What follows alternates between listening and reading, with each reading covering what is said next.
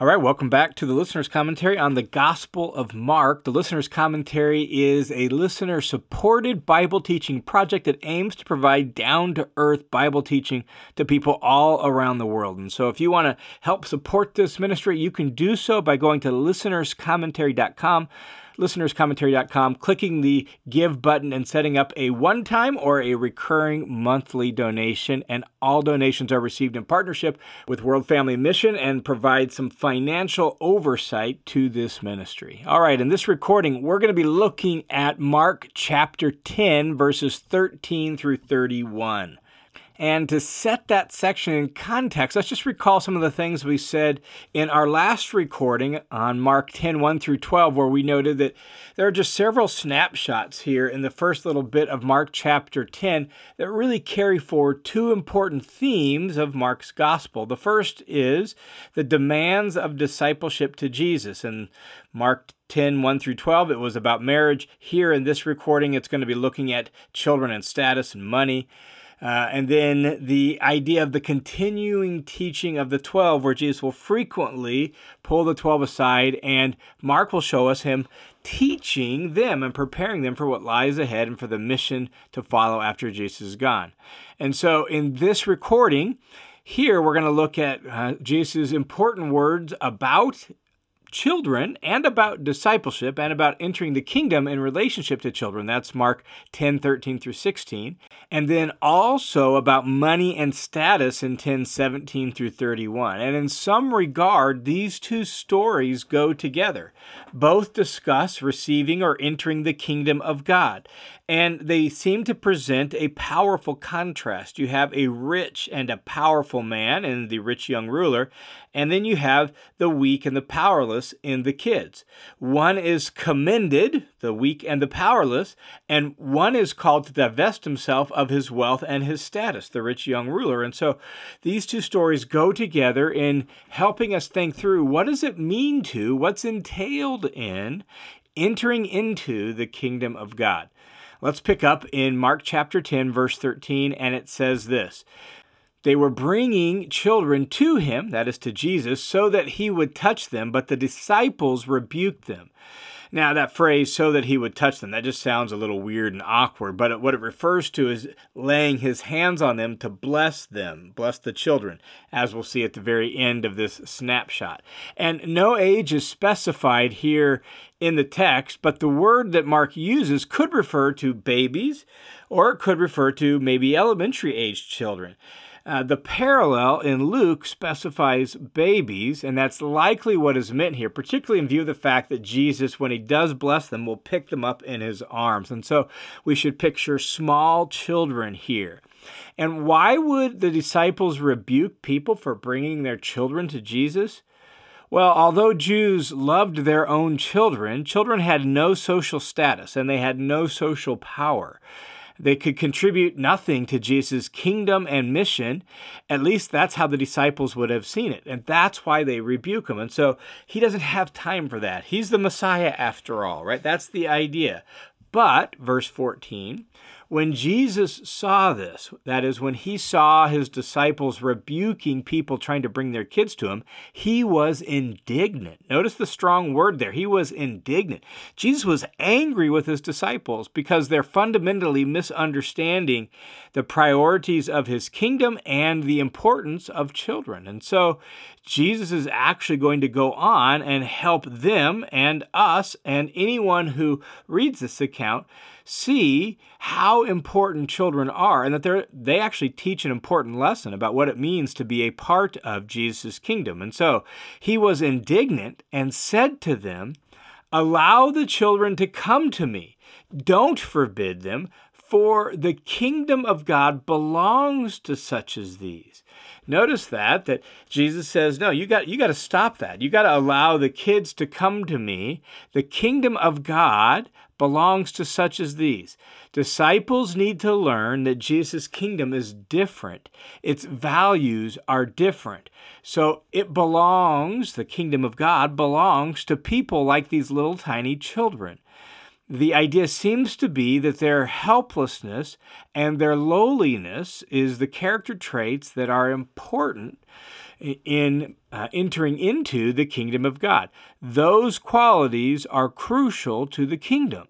So Jesus says in verse 15, "Truly I say to you, whoever does not receive the kingdom of God like a child will not enter it at all." And notice what he says, receive the kingdom like a child. Receiving the kingdom is essentially equivalent to entering into it, and that will connect this scene with the scene that follows, where it talks about entering into the kingdom. But receiving it, the reason that word is used here, receiving the kingdom, fits with the emphasis on childlikeness here. And it depicts the person who welcomes or enters into the kingdom as someone who simply receives what's given to them. That's the nature of that word. This is what children have to do, especially tiny children. They receive. They don't take. They can't make anything happen. They can only receive what's given to them because they are powerless and helpless to do otherwise. And so this is how we enter into and experience the kingdom of God. We must simply open our hands and receive it. That's the point. And Jesus is doubly emphatic about this. Notice verse 15 begins with, "Truly I say to you." That's to emphasize what he's about to say. And then he says, at the end, "They will not enter it at all." Like he's doubly emphatic about this, that the only way to enter into the kingdom of God is to receive it like a child with open hands. And then verse 16, Jesus took the little children in his arms and he began blessing them, laying his hands on them. And so he rebukes the disciples for trying to stop this from happening, teaches a powerful lesson that kids, little tiny kids, can teach us about entering into the kingdom of God. And then he actually fulfills the parents' wishes and blesses the children, lays his hands on them. So that's the snapshot about children. Now, the next snapshot contrasts sharply with this one. And instead of a weak, helpless, and socially powerless child, the next little snapshot, we have a rich and powerful man. And so verse 17 says, he was setting out on a journey, and a man ran up to him and knelt before him and asked him, "Good teacher, what shall I do so that I may inherit eternal life?" Now, notice Jesus set out on a journey. That is, he left wherever he's at, and he's heading somewhere. And we know in the flow of Mark's gospel here in chapter 10, where Jesus ultimately is heading. Chapter 10, verse 1 told us that he had headed down to Judea. Verse 32 is going to tell us that they're going to Jerusalem. And so this is Jesus' trip to Jerusalem, ultimately for the final Passover and Jesus' death. And so they're leaving wherever they're at and they're heading somewhere. And this wealthy man runs up to Jesus and kneels before him. And for a man of his wealth and status to kneel before Jesus is a sign of incredible respect. And it would suggest then that his motives really are pure. There's no hint of testing Jesus here. He actually kneels before him to honor Jesus. He even calls him good teacher. And what he wants to know is how he can inherit eternal life. And in a Jewish context, that means how can he participate in the life of the age to come? In the discussion that follows, it's described as entering into the kingdom of God. It's described as being saved. We just have to be sure to hear those phrases the way the Jews of the day used them.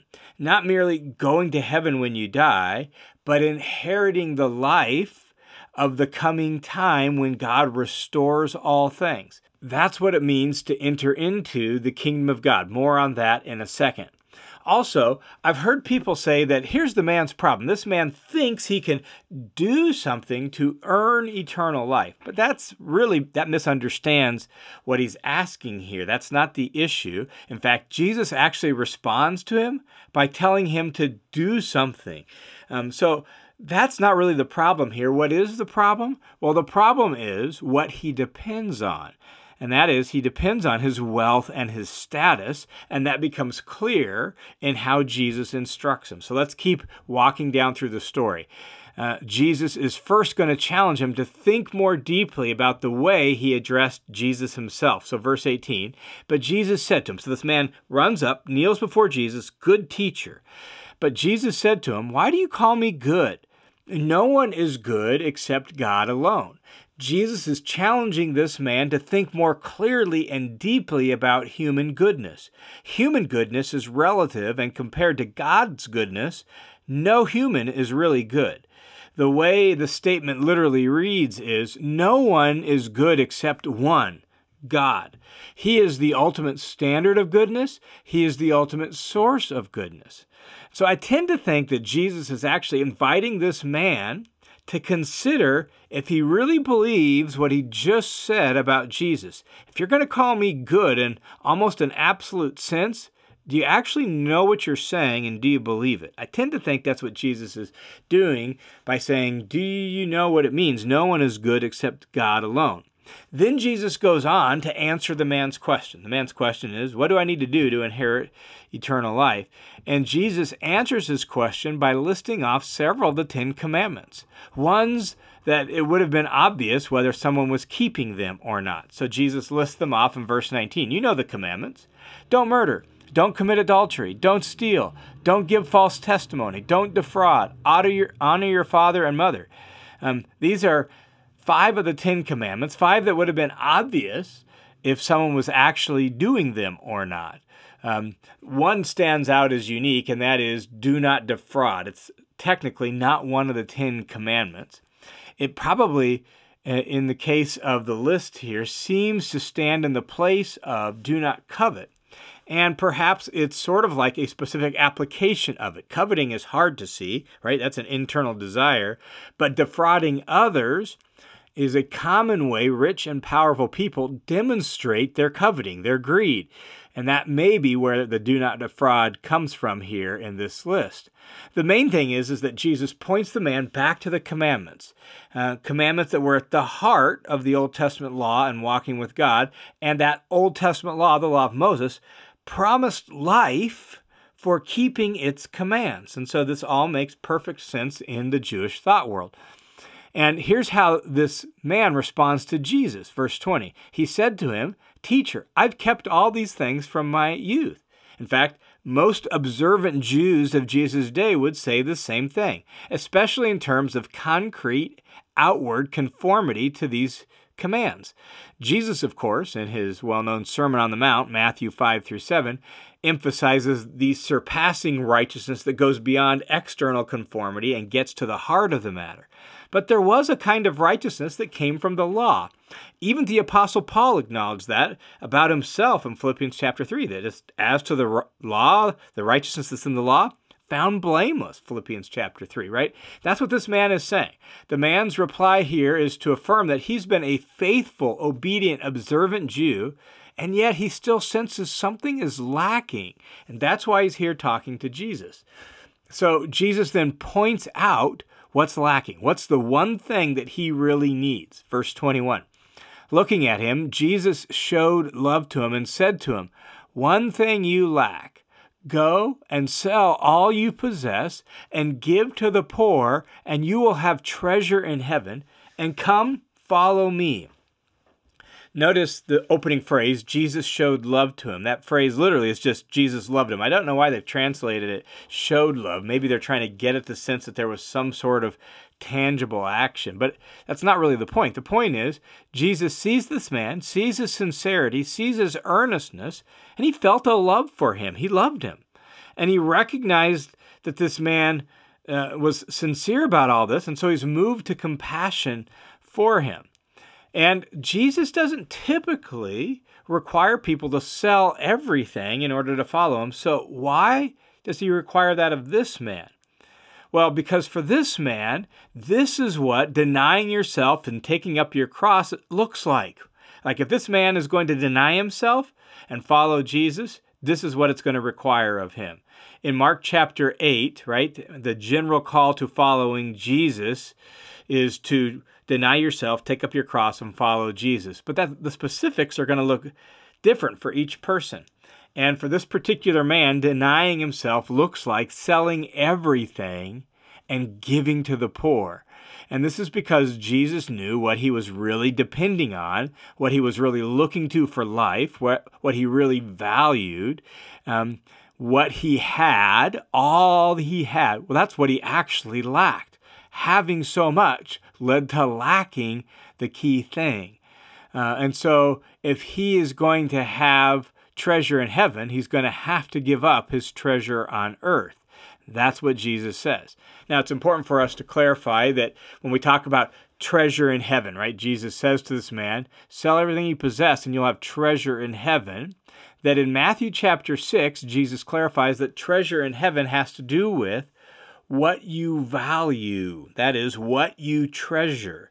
Things on earth versus things in heaven. So it's not merely that you'll get more treasure when you get to heaven. That's not the point of treasure in heaven. It's what do you value in life? Where are your highest priorities and your deepest values? So what's standing in the way of this man having treasure in heaven is that he's got such a huge treasure on earth. If he's going to get rid of that, then he could actually have more treasure in heaven. He'll value things there more. Now, verse 22 tells us how the man responded. He was deeply dismayed by these words, and he went away grieving, for he was one who owned much property. Notice that this man's response to Jesus' words is, oh man, he went away grieving and dismayed.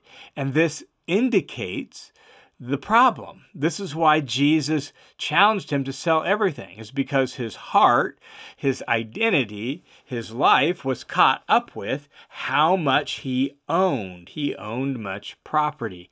And this was something that he wasn't quite prepared for when he asked Jesus this question. Jesus now then turns to his disciples, keeping with this theme of privately teaching his disciples, and he turns this into a lesson on discipleship for them. He's training them, preparing them for what lies ahead, right? Focusing more and more on his teaching of the 12. Well, here's another important lesson about the kingdom of God that changes what they expected. So look at verse 23. Jesus, looking around, said to his disciples, how hard it will be for those who are wealthy to enter the kingdom of God. Recall what the kingdom of God means. It means God's reign or God's kingship. And entering into that kingdom happens now. In the case of this man, this wealthy man, it would have happened right away. He would have entered into the kingdom of God had he done what Jesus had said, sold everything he had and come and followed Jesus. Why? Well, because Jesus, as Mark has shown and Jesus has said, Jesus is bringing the kingdom into the world beginning then. Granted, the kingdom of God will come in complete fullness when Jesus returns. That's why we pray, your kingdom come, your will be done. But the kingdom starts now. And so we enter into God's kingdom by attaching ourselves to Jesus, the King. And this particular man was being invited into that by what Jesus had to say. So Jesus tells the disciples now, it's going to be really hard for those who are wealthy to enter into the kingdom of God. And in saying that, Jesus challenges their preconceived notions and cultural assumptions. The wealthy were viewed as being particularly blessed by God. That's why they're wealthy. Often, the wealthy were more educated, including in the law, and they had more time to study the law because of their wealth allowed them that leisure and that freedom. So surely they were the most likely to enter the kingdom of God, right? Like they had the opportunity to spend more time studying God's law. They were the most likely to enter and inherit his kingdom. And so verse 24, the disciples were amazed at Jesus' words. Like, wow, like it's hard for the wealthy to enter into that. But Jesus responded again and said to them, children, how hard it is to enter the kingdom of God. And then Jesus paints a word picture to emphasize how hard it is. How hard is it? Well, it's easier for a camel to go through the eye of a needle than for a rich person to enter into the kingdom of God. Wealth creates a barrier to entering the kingdom of God is what Jesus is saying. So much of a barrier that it's like a camel trying to go through the eye of a needle. Now, perhaps you've heard the idea that there was a gate in Jerusalem called the Needle's Eye, and that's what Jesus is referring to. That sounds nice, right? It's just that we have no evidence of that, at least no evidence until medieval times. And so that's not the point. Jesus is simply using a dramatic word picture, hyperbole, to make a point. It's impossible. You can't get a camel through the eye of a needle, and it's impossible for a rich person to enter into the kingdom of God while trusting in their riches. And that's this man's problem, and that's the lesson for disciples then and disciples today. Well, verse 26, they were even more astonished and said to him, right? Like, wow, if it's that impossible, like if you there's no way you can do it, then who can be saved? And looking at them, Jesus said, with people it's impossible, but not with God. For all things are possible with God. Salvation, being saved, entering into the kingdom of God, it's only possible if God does it, with divine intervention. Being saved is only possible for someone by looking to God and trusting God, because only God can save.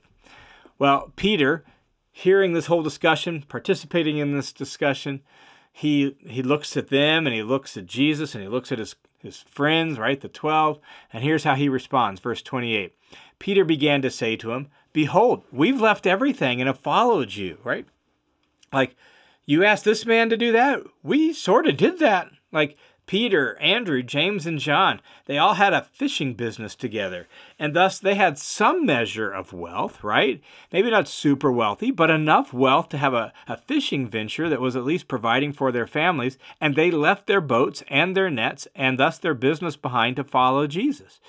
Matthew had been a tax collector and was wealthy.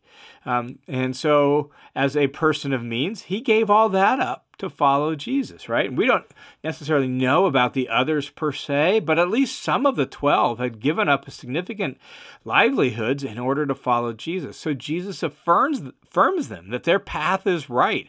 Verse 29, Jesus said to them, truly I say to you, there is no one who has left house or brothers or sisters or mother or father or children or farms for my sake and for the gospel's sake, but he will receive 100 times as much now, in the present age, houses and brothers and sisters and mothers and children and farms, along with persecutions, and in the age to come, eternal life. The idea here is renouncing the specifics of our life for the sake of Jesus and the gospel. That's what it means to deny yourself, right? Like, deny yourself, take up your cross and follow me, Jesus had said in Mark chapter 8. Well, what does it mean? Well, it means we have to renounce the specifics of our life for the sake of Jesus and the gospel. That's the point. And what one gains when one does that is 100 times as much more what they give up. What one gains for following Jesus eclipses what one forsakes. And notice Jesus lists off people. Houses, brothers, sisters, mothers, children, farms. Like, what he seems to be getting at is that you're going to give maybe all those things up for the sake of following Jesus, but you're going to get like a new family, the new family of Jesus, and thus you're going to have like more brothers and sisters, mothers and children. You're going to have more people around you, is what Jesus seems to be saying. But you're also going to get persecutions with that. You're going to get persecutions along with all that. It's not always going to be easy, right? And then Jesus ends with sort of a proverbial statement in verse 31. But many who are first will be last, and the last first. That is, those who, by the world's values and the world's standards, are at the front of the line, they're actually at the back of the line in Jesus' kingdom. The rich young ruler, the wealthy man in this story, to all appearances was well off. He was a first, but he left sad. And many others who look small, little, least, right? By the world's standards, they don't hold much. Like a little child. They might be little and small and seemingly unimportant, but they're actually first. And that's really, I think, the heart of these two stories when they stand side by side like this, that receiving the kingdom, entering the kingdom, really means we need to come small like a child, like an infant. Right here you have a little child, and then you have a rich and powerful man. Well, we need to come, renounce those things that are roadblocks to receiving the kingdom, divest ourselves of them, open our hands, and simply receive it like a child. That's how we enter into the kingdom of God.